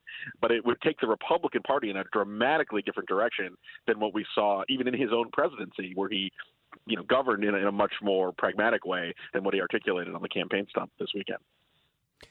Yeah, I mean, I think that's right. I've seen some people in Trump world actually using Ronald Reagan as almost an epithet, saying, oh, well, DeSantis is more of a Reagan conservative. And I'm sure DeSantis would say, yes, thank you. Put that on a giant billboard. I embrace that fully. But it seems like maybe times are changing, and maybe one of the ways that Trump is going to go after DeSantis is to say, no, he's from this old school Reagan conservative sort of mold. And whether that actually translates into being effective among a Republican electorate, saying, oh, yeah, let's reject that awful Reagan, I don't know. Reagan still has an enormous amount of goodwill, even among young people like me who I was alive during part of his presidency. I don't remember it at all, but you can go back and watch the YouTube videos of his speeches and just what he accomplished as president. I don't know, running against Reagan seems like a risky proposition, but to some extent it feels like that's what they're test driving a little bit. Yeah, when you look at the polls, Guy, and there's a consistent pattern showing up, the people who are in the Republican Party that say they're the most conservative are the most loyal to Trump. And the people who are the most, somewhat conservatives or more moderate actually like DeSantis a lot. Even though Ron DeSantis has been a deeply conservative governor of Florida, and even though Trump has taken positions on stuff like entitlement reform, on foreign policy, on a whole host of issues, frankly, that are not part of that traditional conservative mantra. So when I talk to some Trump advisors over the last week, they think this campaign is really a battle for the soul of the party. That they believe that Trump's views are actually true conservatism, and maybe they won't always mention Reagan's name, but they certainly want to draw contrasts with Bush and a past generation of conservatives who believe dramatically different things about foreign policy and America's role in the world. Dramatically different things about making sure spending is held within restraint, and that there's balanced budgets, and you actually have free market principles that govern the commander-in-chief's views. Like that is Reaganism, and if you listen to that Trump speech, even as they may try to bring Reagan up at CPAC, that is the rejection of a lot of Reagan's core views, and that is the test in this election. I think you're going to see someone like a DeSantis have to decide, does he draw that contrast sharply between what Trump's advocating and a more traditional conservatism, or does he try to find some third way or try to triangulate between the two and hope to win over some Trump fans as well as some of the more traditional Republicans?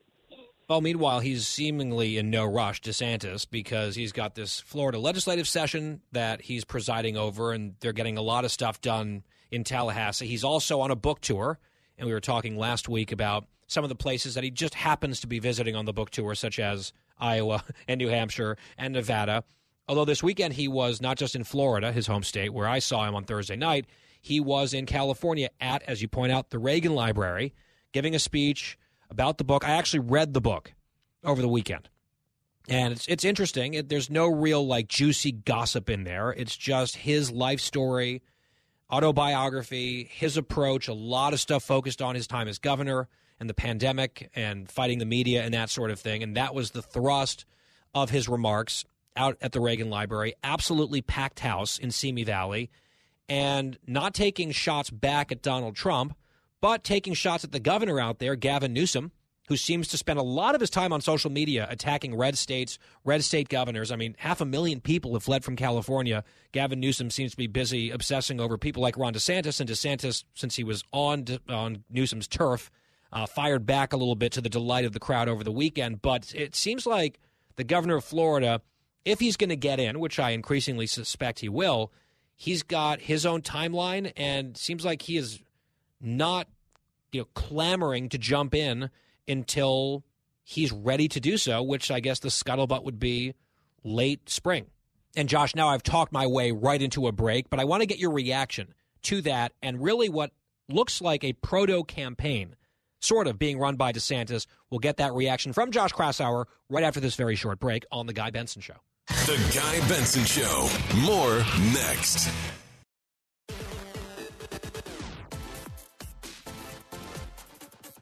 I know you guys got a lot of problems out here, but your governor's very concerned about what we're doing in Florida, so I figured I had to come by. Back on The Guy Benson Show, that was Ron DeSantis in California over the weekend. We were just talking about this, Josh, his timing, his strategy. I want to get some of your reaction. Look, I think DeSantis is actually being shrewd on one hand, but also leaving himself vulnerable to these Trump attacks. They are not responding at all. If you call the DeSantis campaign to even talk shop about how they're responding to Trump, they don't want to say anything. They don't want to telegraph anything about their strategy. And he's been as disciplined and evasive, frankly, as possible during this phase of the campaign. I don't know. I think if you look at the polling, he's been losing ground over the last few weeks. So I'm not sure if that is the best strategy in the moment. And I think eventually they're going to have to react and respond and not just take the incoming that Trump is throwing at him. At the same time, I think sort of his playbook long term for how he views the electorate, how he views the big political map is pretty smart. Obviously going to Iowa, New Hampshire, and all these early states that are essential to winning the nomination. But he also spent some time in New York, in California, in Illinois, talking about being tough on crime, talking about the issues that police are not feeling supported in the wake of the Chicago mayor's race, especially. That's very, very timely. And look, in the Republican primary math, you got to win the blue states as well as the red states. And I think DeSantis is actually quite shrewd in kind of doing the law and order message in some unfamiliar areas for Republicans, because a delegate won in California, you're actually going to win a lot of delegates in California if you spend time there in a Republican primary. And if you're only appealing to sort of the most MAGA conservatives on the political map, you could be vulnerable to a broader coalition that DeSantis could take advantage of. So I think on one hand, I think DeSantis' team needs to do a little bit better job of responding to these attacks from Trump, because Trump is defining the terms of the debate right now. But at the same time, I think the big picture, DeSantis is looking pretty savvily at how to get to the delegates, how to win over the states and the delegates necessary to become the nominee in the long term. Yeah, and my guess is he's looking at this as a marathon and not a sprint and saying, look, the time for scrapping with Trump will come. It'll be inevitable. I just don't need to do it yet. I don't need to do it now. And my guess is the absolute disciplined silence is absolutely part of a plan, part of a strategy moving forward. And you're right, Trump has really gained nationally in the polling among Republicans in the last couple of weeks. Daily Caller had a piece that also showed DeSantis continues to be quite strong at the state level in a number of important states, not just early states, and leading Trump head-to-head or even within a larger field. So it's not like they're in a break glass, maybe we need to change our plan or strategy moment yet. I think the DeSantis people are quietly pleased about the way things are setting up. But if you wait, which seems to be the plan until, let's say, June to get in, then you really have to make an impression as a national candidate in a different way that you've been able to make as just, a governor. And yes, he's taken all this incoming fire from Democrats and from the media. He's been very heavily tested as the governor of Florida. That is still different than being a national candidate for the presidency. Some different skills potentially involved. And he'll have to prove himself, and he'll have less time to adjust if it's rough out of the gate, if he's getting in later. So that's part of the risk that they're taking. We'll see how it shakes out. It's very interesting to watch, at least for now, and we'll see how it goes. Josh Kraushaar watching all of it with an eagle eye, as always. Senior politics reporter at Axios. He's also going to become, concurrently, editor-in-chief for Jewish Insider at the end of this month. And Josh, always enjoy your time here. We look forward to next time. Thanks, Guy. The Guy Benson Show Happy Hour resumes after this break.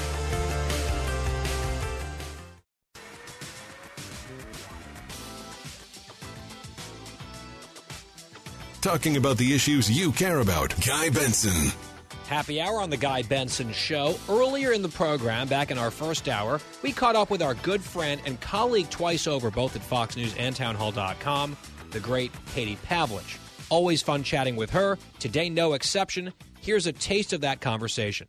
It does at least look, again, weird and bad for him to have been, in my mind, strangely invested in knocking down the lab leak theory in the early days, and he was getting thanked for that by Peter Daszak, who was literally invested in that theory going away, and then behind the scenes was effectively commissioning a study that set out to disprove the lab leak theory and then was citing that study publicly as if he had nothing to do with it. I'm not an expert on the ethics of scientific journals and research, but this at least raises some questions about what Fauci was up to, what he was revealing, and sort of his role in some of this stuff. Well, the big question is why he would be so desperate to quash the lab leak theory. And when you look at these emails and emails that have been out previously about his interactions on this topic, it's not that he called for an investigation to look into it. There was an investigation, and there was all the scientific evidence that proved it wasn't from the lab. I mean, he was told in emails from January of 2020, that this looked abnormal, that it looked like it had been engineered, and yet he, in these subsequent emails, was saying that we need to go after and essentially destroy the careers of any scientists who dared to question and bring this to the surface. And the question is why? Well, because Anthony Fauci did have an interest in not being held accountable for this pandemic, given that the NIH was giving grants to the Wuhan Institute of Virology, and they were conducting gain-of-function research, which I call Frankensteining of viruses research, making viruses more virulent to make it more deadly for humans. This type of research was actually banned by the Obama administration because it was so deadly, and yet the NIH was still funding it in places overseas. So his interest in this was not being complicit in creating a pandemic, and this is why you saw these very intense back and forth between Senator Rand Paul and Dr. Fauci repeatedly about NIH grant funding going to Wuhan and going to this type of research. And if you'll remember, Josh Rogin from the Washington Post, who was one of the very few mainstream journalists who was willing to look into this and not just to take it as a Trump talking point, as we saw so much of, reminded everybody that scientists who wanted to get funding for their projects had to go through Anthony Fauci. So if you want to get funding for your project, you have to kiss the ring, you have to say what you're supposed to, and therefore it was very difficult for the scientific community even to get to the bottom of what actually happened for fear of retribution in their own fields. And that's exactly what we saw. Yeah, there was money involved here. I mentioned Peter Daszak and his organization. They were, millions of dollars indebted to Fauci and that gravy train that was running through NIH.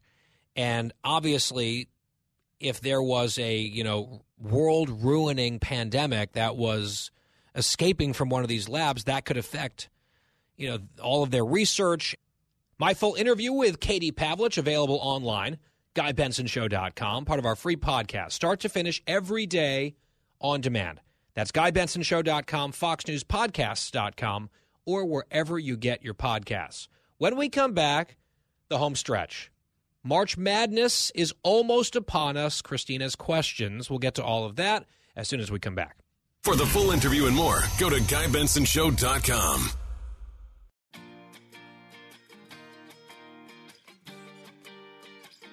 Home stretch on this Monday on the Guy Benson Show. GuyBensonShow.com for the free podcast every day. If you're listening on the broadcast, coming in with the Northwestern University Marching Band, Go You Northwestern, the fight song, I am very fired up.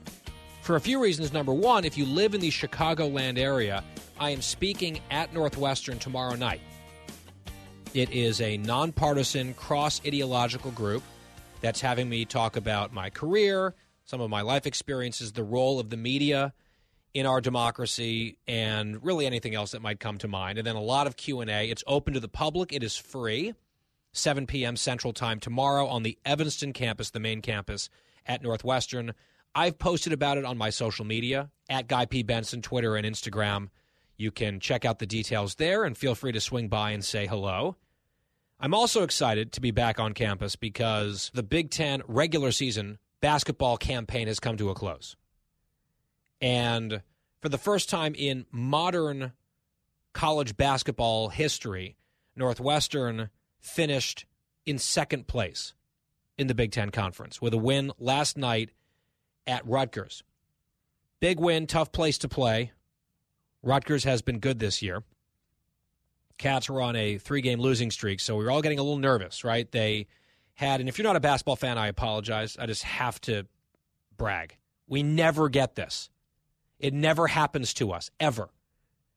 Until 2017, Northwestern was the only major college conference team that had never made the tournament. March Madness, we'd never been in it, ever.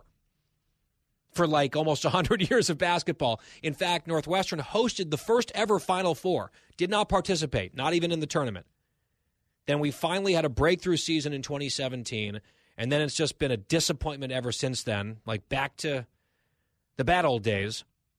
And then this season, This squad was predicted by the experts to finish in 13th or 14th place in a 14-team league. That was the consensus, including shared by me, by the way. I remember what happened last year. Not good. Then 2 of our best players transferred. It's like, oh boy, cupboard's bare. This is going to be a rough season. And they have now set a school record with 12 conference wins. They're a lock for the NCAA tournament. They've been a lock for a couple weeks now because they went on a 5-game winning streak. They beat number 1 Purdue on Super Bowl Sunday, then came right back out and beat Indiana, a ranked team at home, then blew the doors off of Iowa. And all the experts at that point were like, okay, never mind 13th place. They're for real. They're going to make the tournament. Then they lost a couple games, and all of our fans are like, oh, here we go again. Is our annual losing streak happening at the worst possible time at the end of the season? So last night was a very big game. I was nervous all day. I could barely bring myself to watch the game. I would have to, change the channel every so often. I was too nervous. Then I would go back. I watched the end of the game, finally for good. And we actually had a good number of fans at Rutgers because it's such a big game. You could hear them on the broadcast. I think we had that from Big Ten Network. You can hear the Purple Faithful in the background. We got a Let's Go Cats chant in the rack.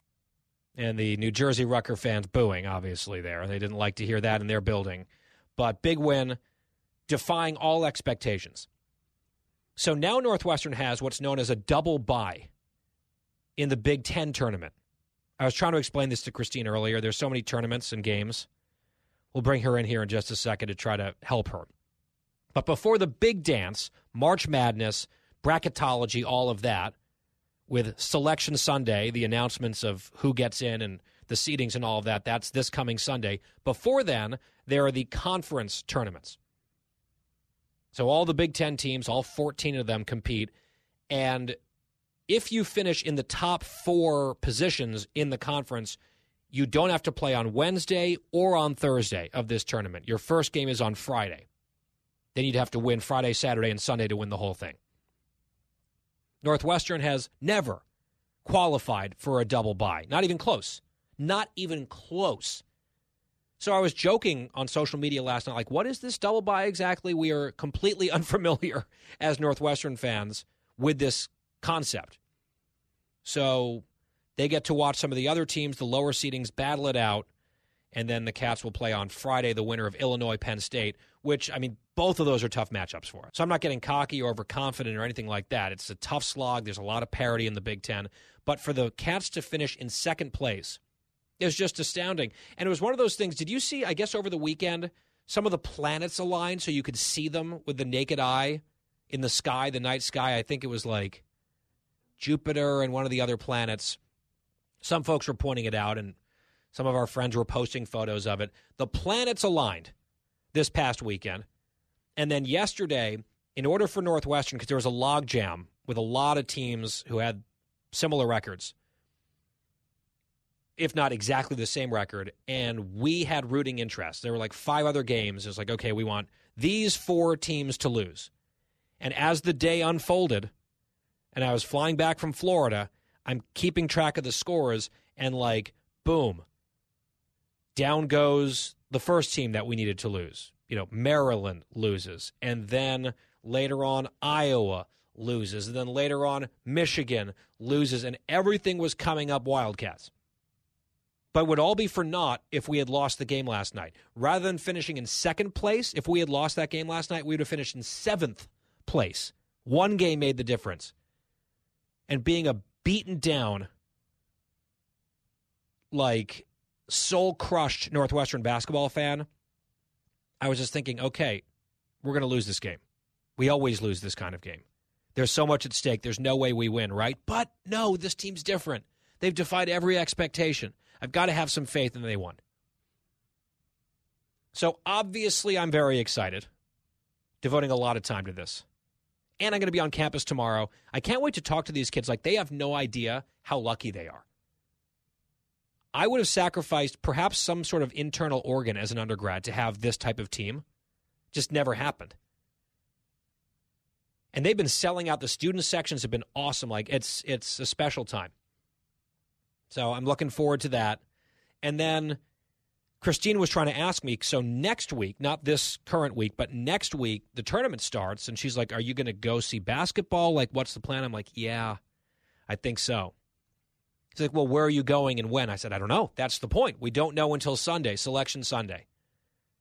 There's like 8 different cities that we might go to. It's like upstate New York, North Carolina, Alabama, Orlando, Columbus, Ohio, Des Moines, Iowa, Denver, Colorado, Sacramento, California.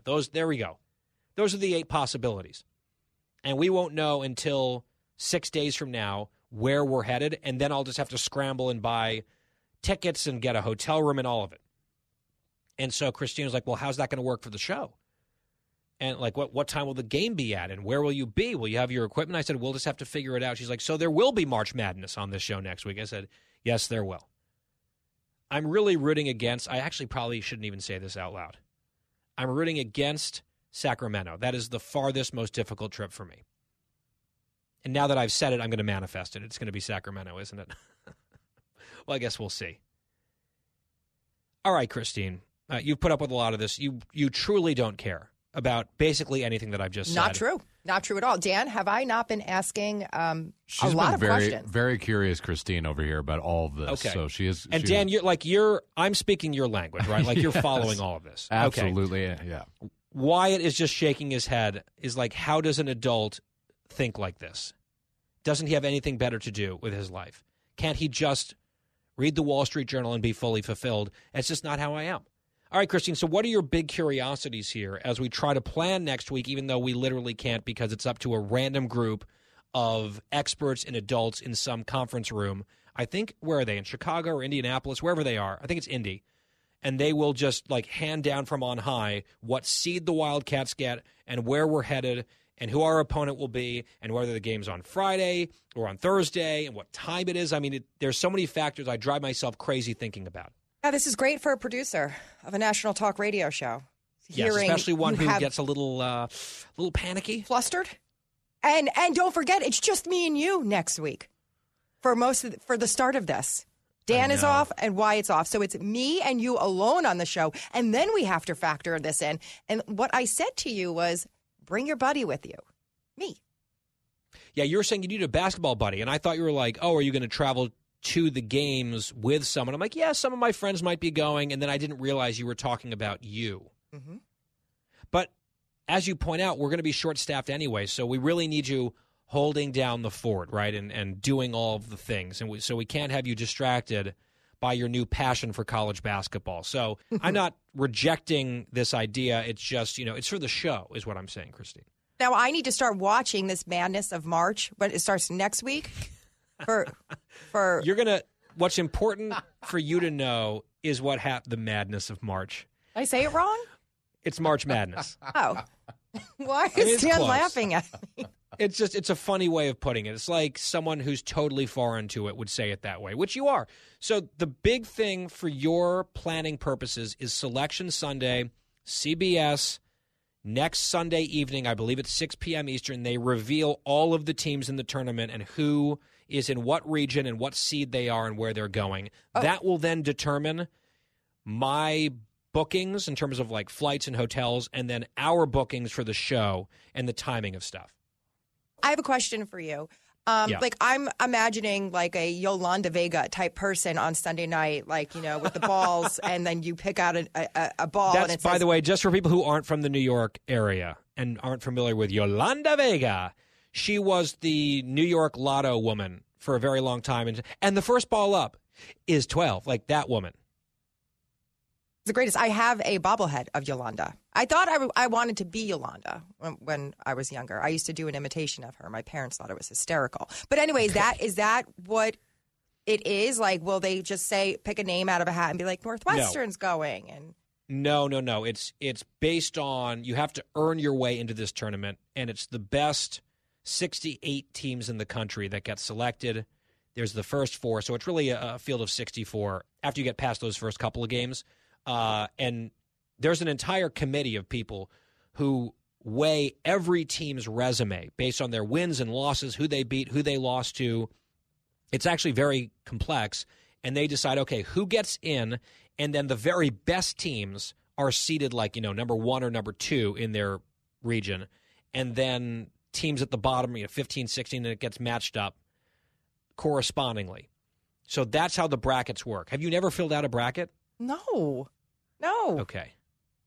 Well, maybe that will need to change. We'll Some people do it with no experts. Yeah, well, Dan, he's kind of making me feel dumb back here because I said, this seems so, complicated. And he's like, it's actually very simple.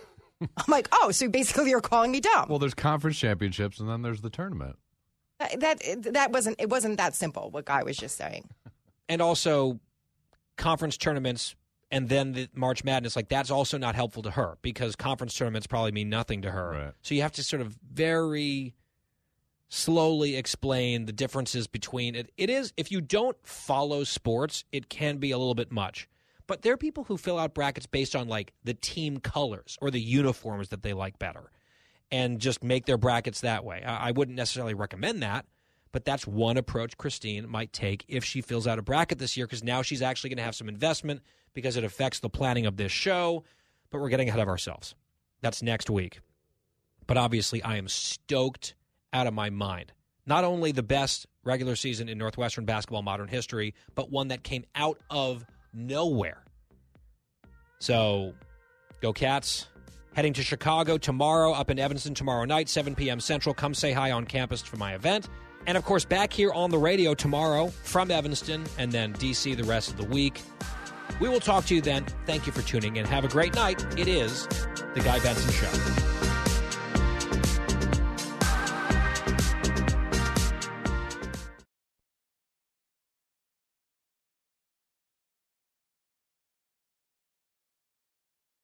From the Fox News Podcasts Network. I'm Ben Domenech, Fox News contributor and editor of the Transom.com daily newsletter, and I'm inviting you to join a conversation every week. It's the Ben Domenech Podcast. Subscribe and listen now by going to foxnewspodcasts.com. Listen to the show ad-free on Fox News Podcast Plus, on Apple Podcast, Amazon Music with your Prime membership, or subscribe wherever you get your podcasts.